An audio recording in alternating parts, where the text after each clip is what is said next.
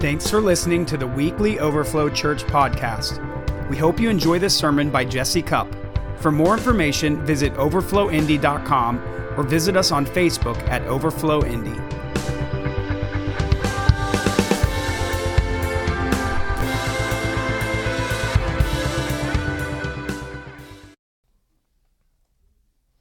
Thank you, Lord. Thank you, Lord. I have a message for you guys today that I've been waiting for the opportunity to give it, and we'll see how far I get to go with this based on time. But how many of you guys know that it's important to have good theology, the understanding of the word of truth? How many of you know that when you understand the word and you believe it with faith, that it actually brings power into your life? And it brings correction, and it brings alignment, and it makes you somebody who can receive all the benefits of the kingdom of God in accordance to that which you are believing. Amen? So I'm hoping to hit on some important theology right now, but I hope it's going to go more than just that. And God, give me the ability to get through this with the time I have, because I'm going to take it to a place where it's going to go from theology to practical application, all right? Last night I was putting David down, and he was up a lot through the night, and he was having some warfare stuff going on, and after a while, I decided I needed to go up to his room and spend a little time with him. It's getting late, and I was trying to just give him a little bit of training and equipping on how to overcome these things, and it was good. Something shifted eventually where he started realizing that he needs to focus on Jesus instead of the scary stuff. Amen? How many of you know that's a real key? And peace came on him. He started actually falling into sleep pretty quick, and that was pretty cool. But as he was in that transitional phase because he was like so alert, and like all of a sudden he started getting to that place where he's like, and you could see him like sinking in. But while he's in that, I was just loving on him, and I told him I'm proud of him and that he's a champion and stuff like that. And after I thought he dozed off, he said, "I'm proud of you too, Daddy." I said, "What are you proud of me for?" And he said, "You're working hard all the time for the church and just to get it to where God's doing things." My little boys validating me. That's awesome. And then he said, "I'm confident in you too, Dad." I said, "Confident in what?" And he said, "That you're going to change the world." Come on. And he said, "And I'm going to change the world with you." Come on. I believe it. I believe it. How many of you know that God is actually, like, he's not just trying to have church. He's trying to raise up people to change the world. Come on. I've done a series for several weeks, and I was calling it God's Version of You. And I love that title, because that title needs to remind us that God's version of us is far surpassing our self-versions of us. And we need to get our self-versions of us in agreement with His version. Amen? And so I spent weeks just on the first, I think, 8 chapters of Ephesians 1. Right? First 8 verses, of Ephesians 1. And going deep. And the last message I gave you guys from Ephesians, I started tying it in to God restoring you to your origins and showing how the redemptive work of the cross actually is to restore us back to God's original design with Adam and Eve and the human race before the fall of man.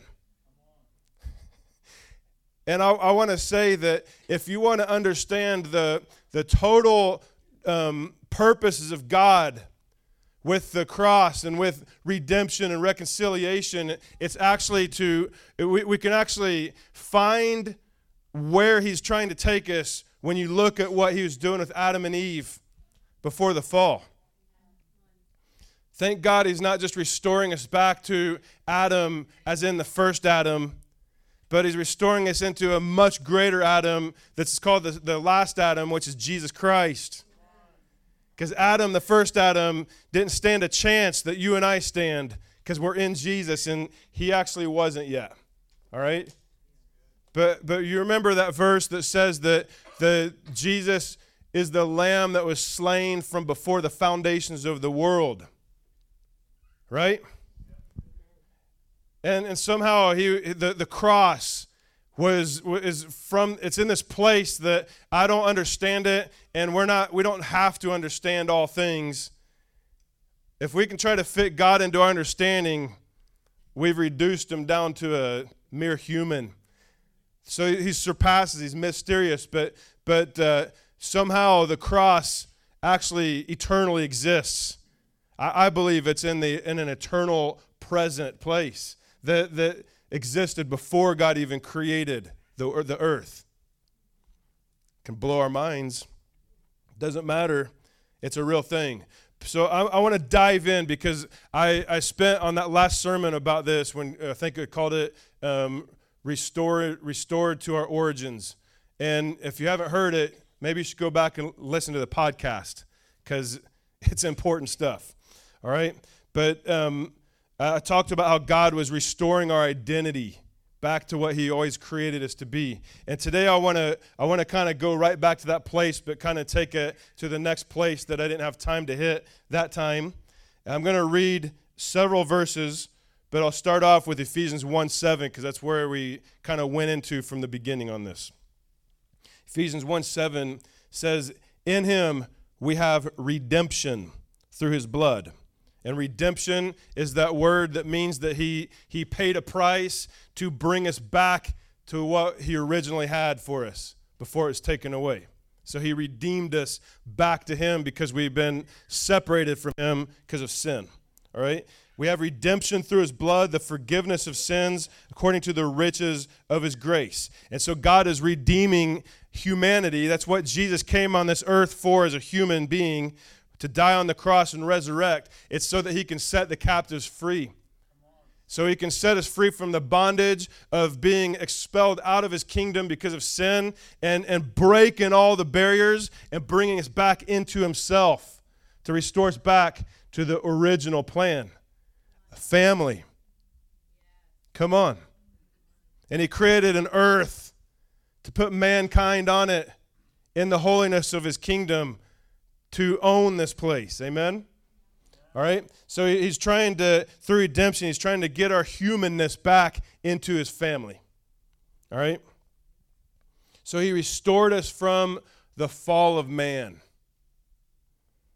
He's restoring us to our origins, the pre-fallen state, except better in Christ now. All right?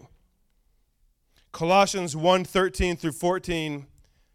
By the way, Colossians and Ephesians, they're pretty much like they intertwine with each other. That's a little nugget for your own personal study. Pretty powerful to see when you read them both and you see how they coordinate with each other. It'll start opening up new realms of revelation. He has delivered us from the power of darkness and conveyed us into the kingdom of the Son of his love.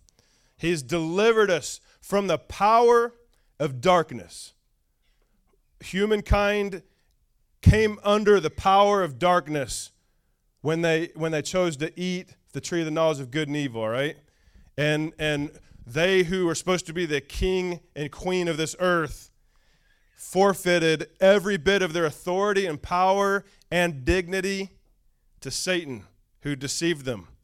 He knew that if he could get them to do this, that they were actually yielding all of that to him, and he would become the god of this world.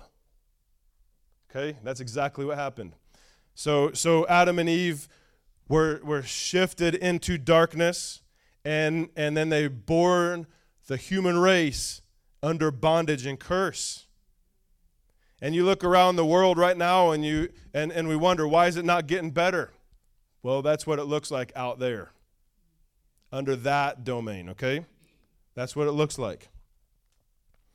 But Jesus delivered us from the power of darkness. That word power in the Greek is exousia. It's authority. All right, it's the authority of darkness. He transferred us into his Son. So as human race was expelled out of the kingdom, out of the garden, Jesus is bringing us back into his kingdom. Out of darkness into his freedom, into his light. Hallelujah. Who's thankful? We take it for granted. Who's thankful that Jesus set you free from the kingdom of darkness? Come on. And it goes on, it says, in whom, talking about Jesus, in whom we have redemption through his blood, the forgiveness of sins. So the whole work of redemption was actually to bring us back into his kingdom, setting us free from all the corruption and bondage. He who the Son set free is free indeed. Hallelujah. When we understand what he's done for us, he's actually broken all the chains of darkness, brought us into his kingdom of light, of freedom, wholeness, total restoration. Hallelujah. The only people who've received Christ and are still experiencing brokenness and bondage, curse, are those who just don't understand what he's already given to you and you actually own it and don't even know it. He who the Son set free is free indeed. You will know the truth, and the truth will make you free. You're as free as you believe you are. You're as free as you believe you are. You're as bound as you believe you are. You're as cursed as you believe you are. But you're as free as you believe you are.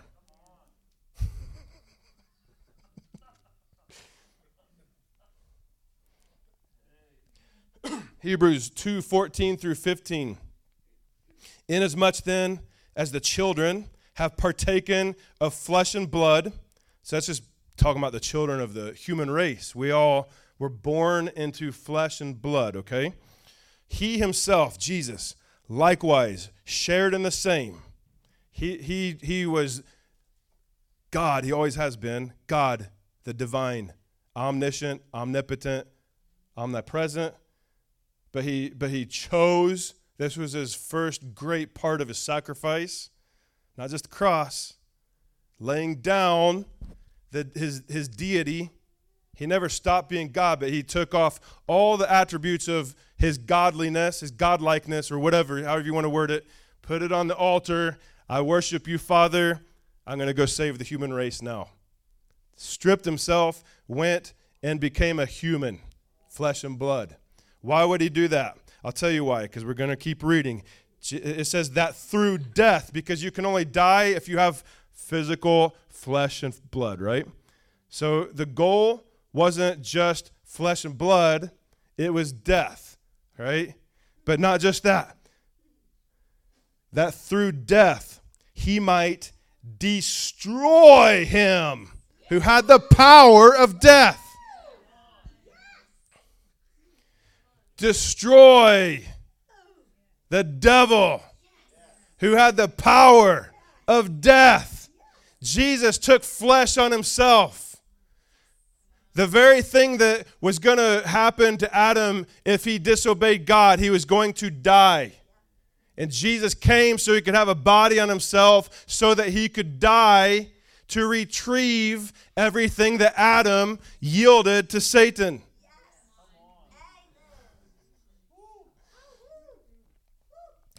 That he might destroy him who had the power of death, that is the devil, and release those who through fear of death were all their lifetime subject to bondage. So Jesus didn't just die to save you.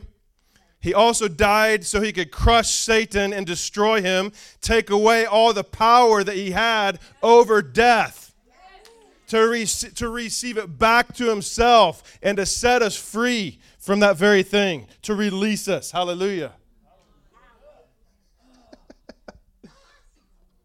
Powerful. Satan was just a slithering lizard that Adam and Eve had dominion and authority over. But he lied to them, he tricked them, he deceived them into yielding so that he could give them this idea that they're gonna become something greater, they're gonna become like God when God had already created them in his own image and they were with God in union with him. But if I can get you to want to be something as if you're not already like it, you're going to splice yourself off and no longer be unified with the very thing that held you together. And then he knew that they would be surrendering themselves, and he became their Lord. All right? I talked about this stuff a few weeks ago. But Jesus, in the Bible, a lot of times it'll talk about keys, and keys actually represent authority and access. People who have the keys are the ones who have the rights to have the keys. If they don't have the keys, then they've stolen it. It's not theirs. It's not supposed to be. But guess what? Satan didn't just steal the keys. He actually tricked them into handing them over to him. They submitted them to him, the one that they were supposed to have authority over. They said, they didn't even have a clue that they're doing this. I will yield all my authority to you, Satan. Here you go. Have authority over me. Come and curse me and rape me and destroy me and make me insane. Destroy my families, my friends. They had no idea. But that's exactly what Satan wanted to do. But Jesus, hallelujah, we can't take this stuff for granted, my friends. Revelation 1:18, Jesus said, I am he who lives and was dead, and behold, I am alive forevermore. Amen. And I have the keys of Hades and death. Come on. Jesus couldn't have rightfully taken those keys if he didn't become a human. It took a human to lose them. It took a human to retrieve them. All right? Jesus took back from Satan what he had robbed humanity of. Hallelujah. And that word redemption is such a powerful word. It's more than just I got saved and got forgiven. Remember I was saying, sorry, God. It's okay. Sorry, I did you wrong. It's okay. It's way more than that. Maybe there's more than what I'm getting ready to say, but I can think of 3 phases of what redemption brings to our lives, right? Phase 1, our identity gets restored back to its origins. So we start understanding who we actually are. Okay? The next one, our purpose is restored back to its origins. He's not just wanting to give us identity, he's wanting to give us purpose. And phase 3, our administration of his kingdom on this earth becomes restored. All right? So God, the redemption process in our lives, he's trying to make us whole. But he doesn't want to just stop at whole, all right? He wants to get us whole so that he can put his authority on us, so that we can take it out into the world and change the world. Yes. Hallelujah. Now I want to read what God said over Adam and Eve when he created them. Genesis 1:26 through 28. Then God said, Let us make man in our image, according to our likeness. Let them have dominion. Everybody say dominion.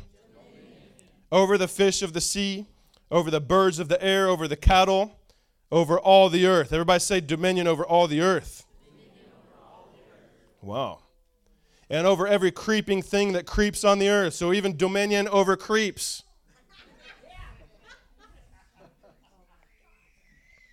So God created man in his own image. In the image of God, he created him, male and female. He created them. Then God blessed them.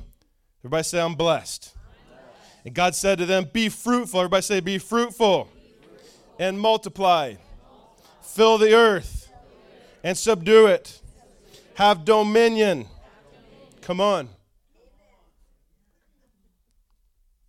He says, have dominion over the fish of the sea, over the birds of the air, over every living thing that moves on the earth. God had big plans for Adam and Eve. And when Jesus came to restore us, to redeem us, to reconcile us, it's to actually put us back into the very powerful place that he always created, always intended.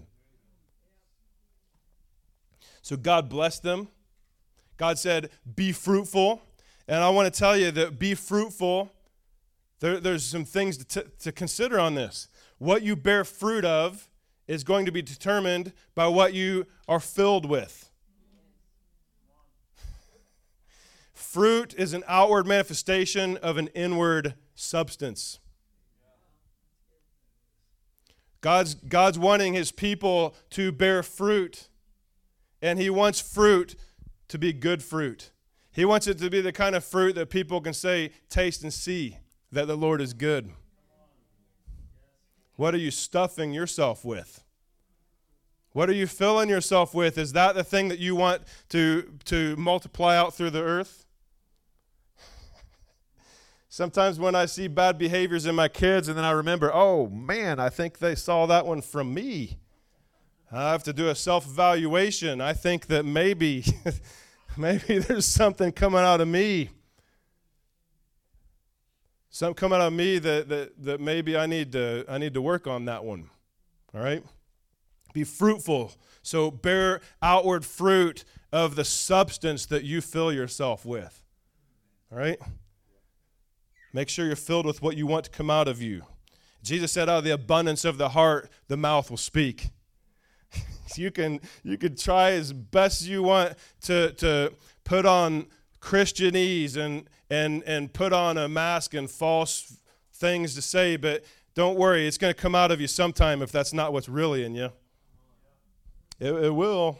But when you put the word and you put truth in you, it's going to come out, it's going to overflow. And it's not just about what we say, it's about how we live, people, if you're around somebody long enough, you can almost smell protruding off them the way that they live in their daily life. All right? It's just a thing. Our inner world determines our outward experience. All right? So that's be fruitful and multiply. God actually wants us to be bearing his kingdom from within and bearing it out, and we can invest it into the people around us, and it'll actually impart to people, and it'll be multiplied. He's trying to grow his body of Christ in this world. He's trying to win the lost. He's trying to expand his kingdom, and it comes through multiplication. And then he says, fill the earth. And filling the earth means expansion, and it means overflowing what's happening inside, overflow it out, bear fruit, and then it overflows more, it multiplies, and guess what? The more you're doing that, momentum keeps increasing until you start filling the earth, the world around you. That's the kind of way that God wants us to be living, is the environments, our world that we live in. Everybody's got your world, right? He wants that world to be transformed with his kingdom. But it starts within and it works its way out. Jesus, help me, because I know I've got way more to say than the time I have. But we're going to get there. The word dominion, he says take dominion. He says have dominion. He actually gave Adam and Eve dominion. They didn't even have to work for that dominion. It was handed to them. Okay? But it got lost. So now redemption means we got to take it back. So now we have to take dominion, all right? Get it? Take dominion. And that's what I'm focusing on today. The word dominion in the Hebrew is radah, and it means to rule over a domain. And God wants to give his people domains, right? He wants to give us domains. And the kingdom it means the king's domain. The kingdom is within you. The kingdom is in your midst. He wants us to live our lives under the king's domain. Okay? And then that word subdue is such a powerful word. Subdue the earth. Whoa. That word subdue is the Hebrew word kabash, and it means to conquer, to subjugate, to violate, to bring into bondage, force, keep under. Subdue, bring into subjection.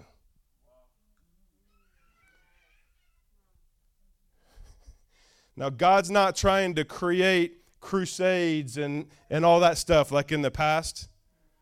That's not his version of this. Jesus proved that. They were like, when are you going to restore the kingdom? And they thought he was going to overtake Rome. He's like, no, you don't understand the kingdom I've come. But still, in the kingdom of God perspective, there still needs to be a subduing and taking dominion. Looks different. Looks more like setting captives free than it looks like overtaking and bringing people into captivity. Go and set captives free. What you're doing, what we're taking dominion over is actually the lordship of Satan that's no longer supposed to be his anymore. And that we go and we break his powers everywhere we go, setting captives free. That's taking dominion. That's subduing the earth. Come on. Right now, it's more of a restoration project than it is a building project. All right? But the job description for God's children was to conquer the world and take dominion, to fill the earth with his kingdom, and the job never changed, all right? Jesus came to restore that. He gave us the Great Commission. The Great Commission really is the new covenant version of what God gave Adam and Eve. Be fruitful, multiply, fill the earth. Take authority, take dominion, subdue the earth. It's about taking the gospel into the kingdom. He says you will make disciples. He didn't just say you're going to make a bunch of individual disciples in nations. He actually says you're going to make disciples of nations. Whoa, that's a whole nother level. But we got to start on the levels that we're at, all right? But this is all about the power of God's authority that he's given to us. In Revelations 1:6, it says, and God has made us kings and priests to his God, for his God and Father. That's what Jesus made of us. Kings and priests to his God and Father. To him be glory and dominion forever and ever. Amen. Come on. It's about dominion. It's about a domain. It's a kingdom, a king's domain. But he's made us kings and priests. Whoa. How many of you might want to venture to say that God's got more in store for you on this earth than what you might be currently experiencing? All right? He's made us kings and priests to his God. Revelation 5:10, it says, and have made us kings and priests to our God, and we shall reign on this earth. Whoa. We shall reign on this earth. Wow. That word reign is a powerful word. It's talking about having rulership. It's about taking dominion. It's about having authority and walking in it. All right? Help me, Jesus. I've got so many things to say. This is going to be a two-parter. I already know that. If you don't like this message, you already have an excuse to miss next week. But ask Jesus first, because he's going to tell you need to come back. I'm going to do what I can.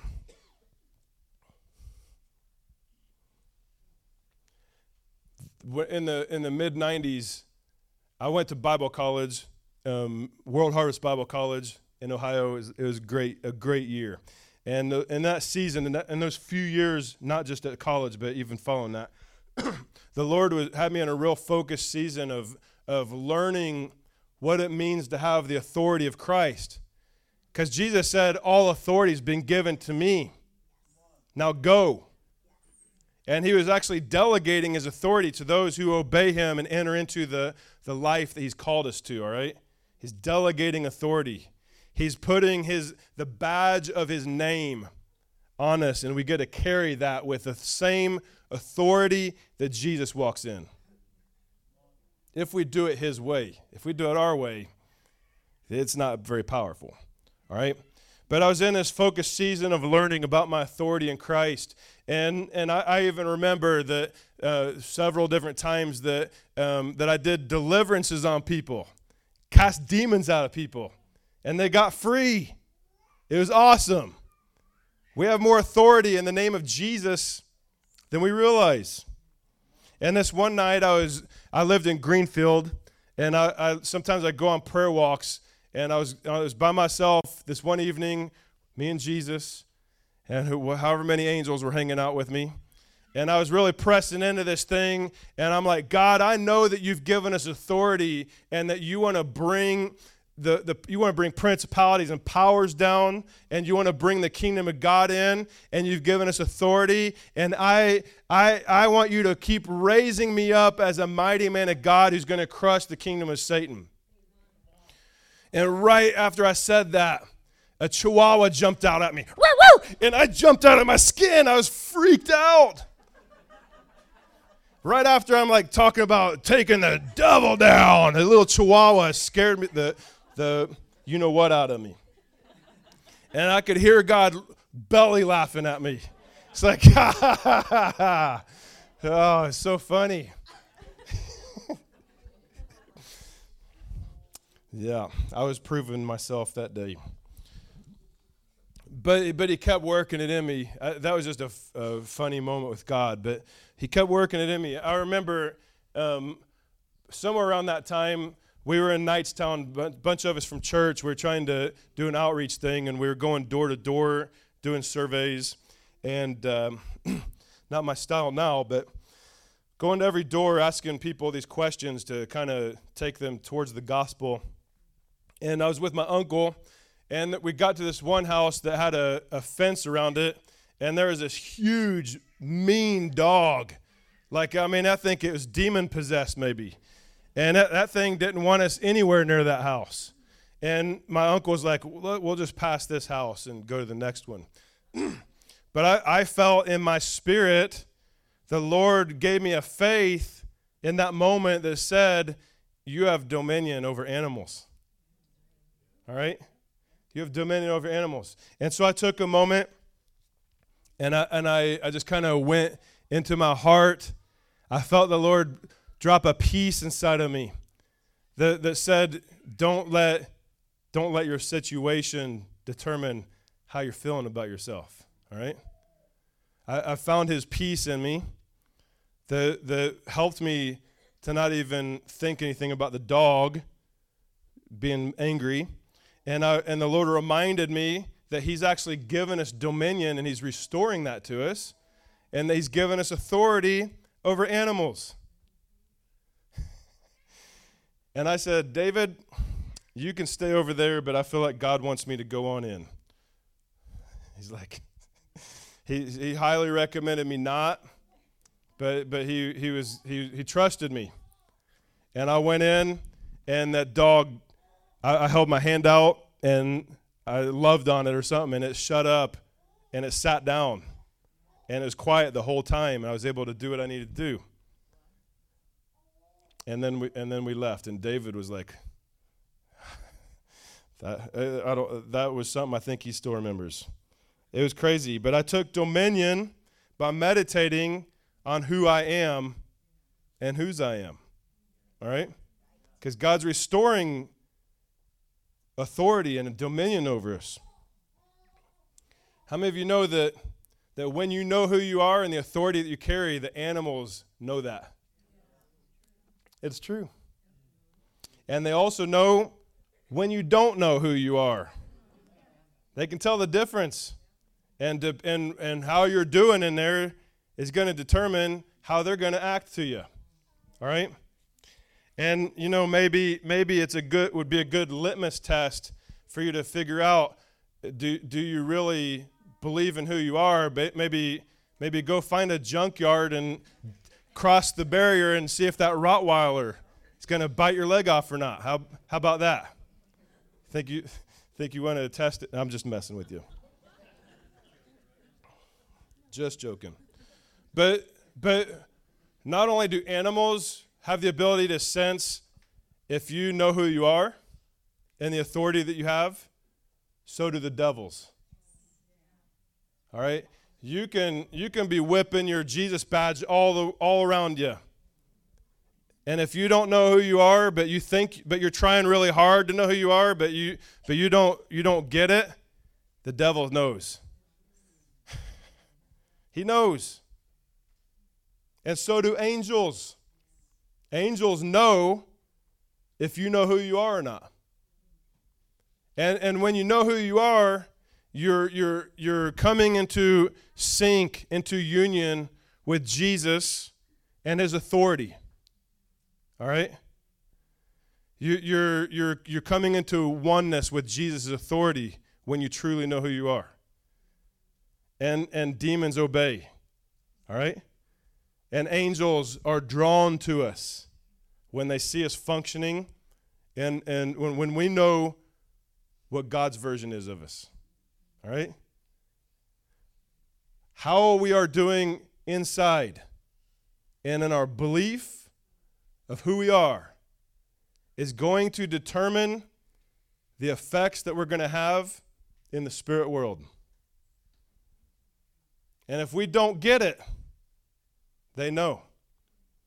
The amount of authority that you walk in is going to be a direct reflection of the substance within you.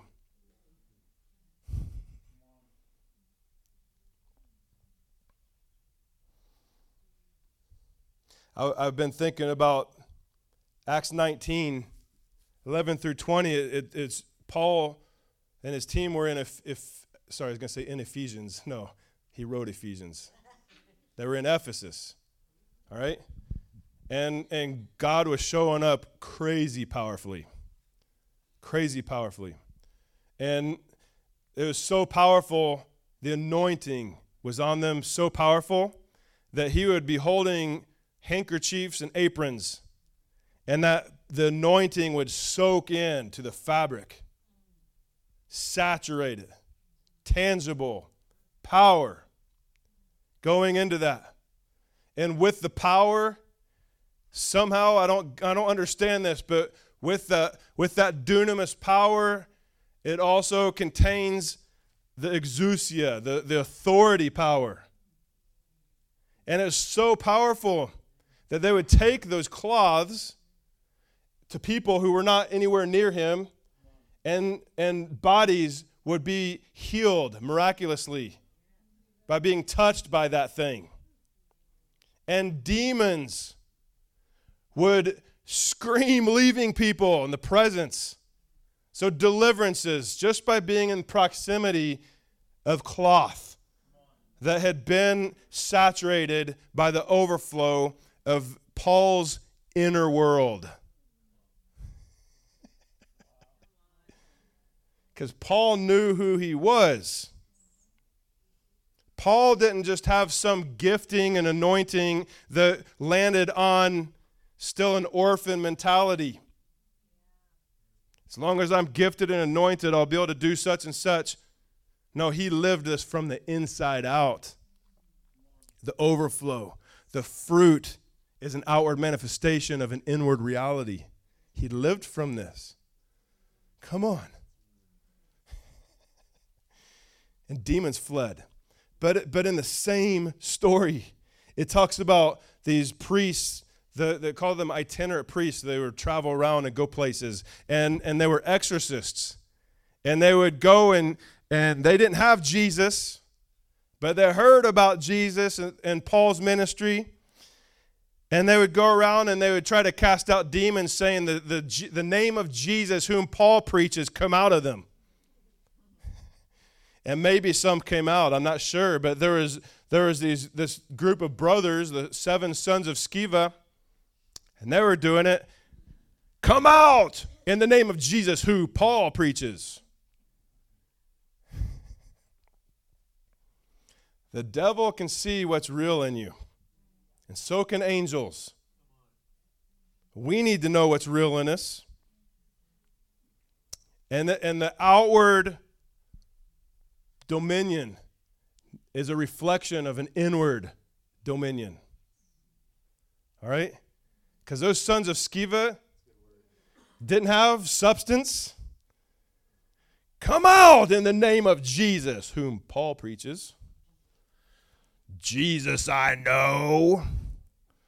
Paul I know. How do they know Paul? Because he has substance, the Christ within him.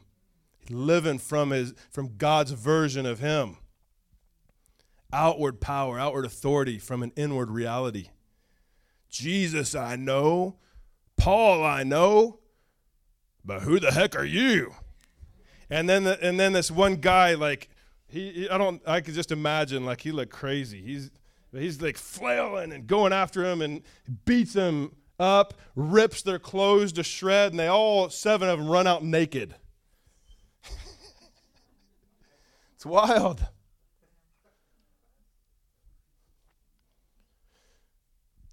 And following that part of the story, it says that the great fear of the Lord came to the city.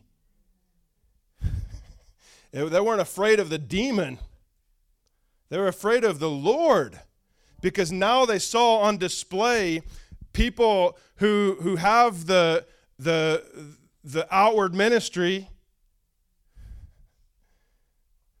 They bear the name of Jesus, and they're trying to do the stuff, but they don't have the true substance inside. And they can see a distinguishing of someone who has an outward visibility of a powerful life.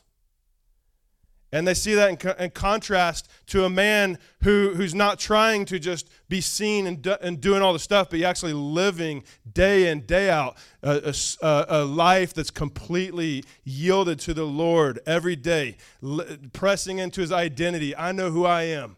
He wrote the best books on identity. I've been crucified with Christ. It's not even I who live. It's Christ who lives in me. People who live from that reality have substance that comes from the inside out. There's a distinguishing. That's why I was saying that the authority that we carry is going to be a direct reflection of the substance within us. When we know who we are and we try to step out and do the things that God has called us to do, the identity, the groundedness in Christ actually gives us mass. It's like body mass in the Spirit. It gives us, there's weightiness. When we speak His words, there's actually power that follows behind it, because it's an outward manifestation of an inward reality. Come on.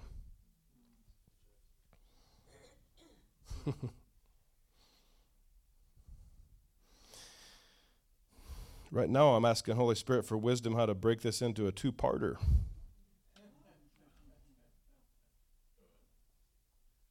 I'm gonna finish with this, and then hopefully we'll pick it up next week here. But 1 Corinthians 9:24. If we were to ask the question, how did Paul have so much spiritual authority? How did he walk in that kind of power? A city was transformed. I didn't even finish the story that the fear of God came to Ephesus so powerfully that people were driven to come and lay their lives down for Jesus. And there are people who did witchcraft and magic and tarot cards, all that kind of stuff. That was big in their city, and they came and they repented to the Lord and brought all the stuff of their lives that was not pleasing to the Lord, and they heaped it up in the piles so they could burn it. So much money it was worth that they couldn't even count the cost of it. But God brought revival to that city, and it came through repentance. But that's what you look like when you take dominion. You bring the king into a domain, all right? That's the kind of stuff that God's looking to do. But it starts by people who know how to do it within yourself, because it's an outward manifestation of an inward reality. You guys all right? That's where I'm going to have to leave it today. I have places I wanted to take this thing, but my stomach growled a while ago, so I know that's a sign that some of y'all's are too. That's not really why. I'm just trying to honor the time here, but we'll go into this more next week. But I just want to say, like, God believes in you more than you believe in yourself. All right? But the Lord is trying to restore us back to our origins. And part of that is coming into an understanding of who we are in Him. Made in the image of God. We're new creations. All those things have passed away. Behold, all things have become new. Wow. He's restoring us to the very thing that He always dreamed of us being. And it starts from the inside. Like, God is depending on His people to change the world. There's, like, that Ephesus was riddled with occult. It was riddled with darkness and sin, probably sexual perversion, all kinds of stuff. Probably not much different than 2021 America.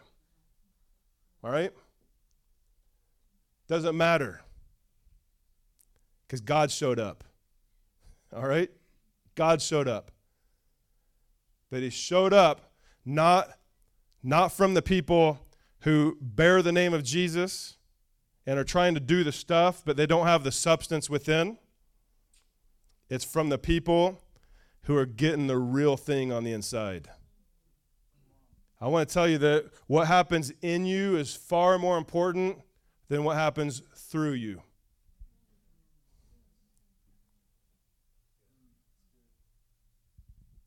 What you have going on inside of you is more important than what's going on that you're doing and accomplishing, all right?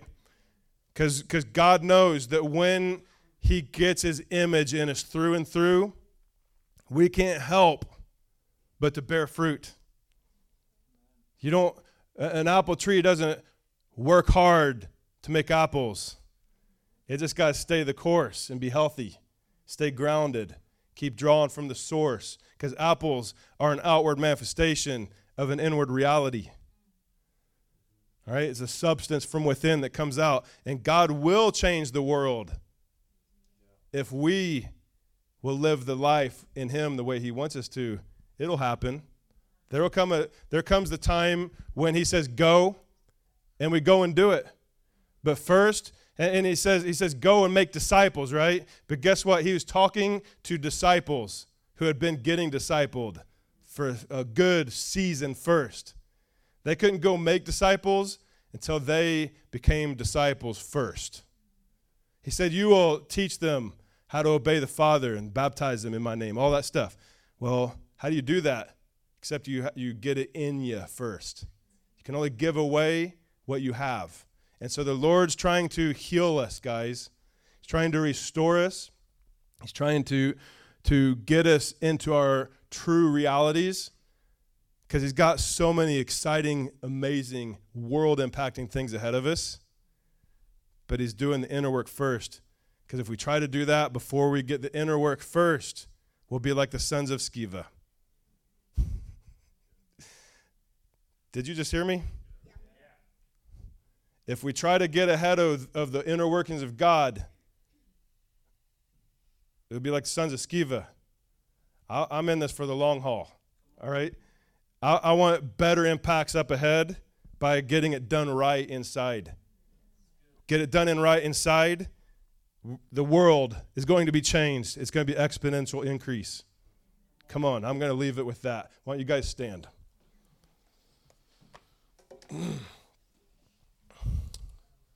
I love it when I have more notes than I can preach because I already have my notes for the next sermon. That's like a bonus. All right. God, I thank you so much for these amazing sons and daughters of God. I thank you, Jesus, for the blood of Jesus. I thank you, Lord, that you paid a high price to redeem us, Lord, and to set us free from darkness so you could transfer us into your kingdom. You retrieved us from bondage, and you retrieved authority back into your hands, and you put the authority on us. Help us, Lord, to grow in our understanding of who we are, and that you'll build a substance in us increasingly, God, of that union with you,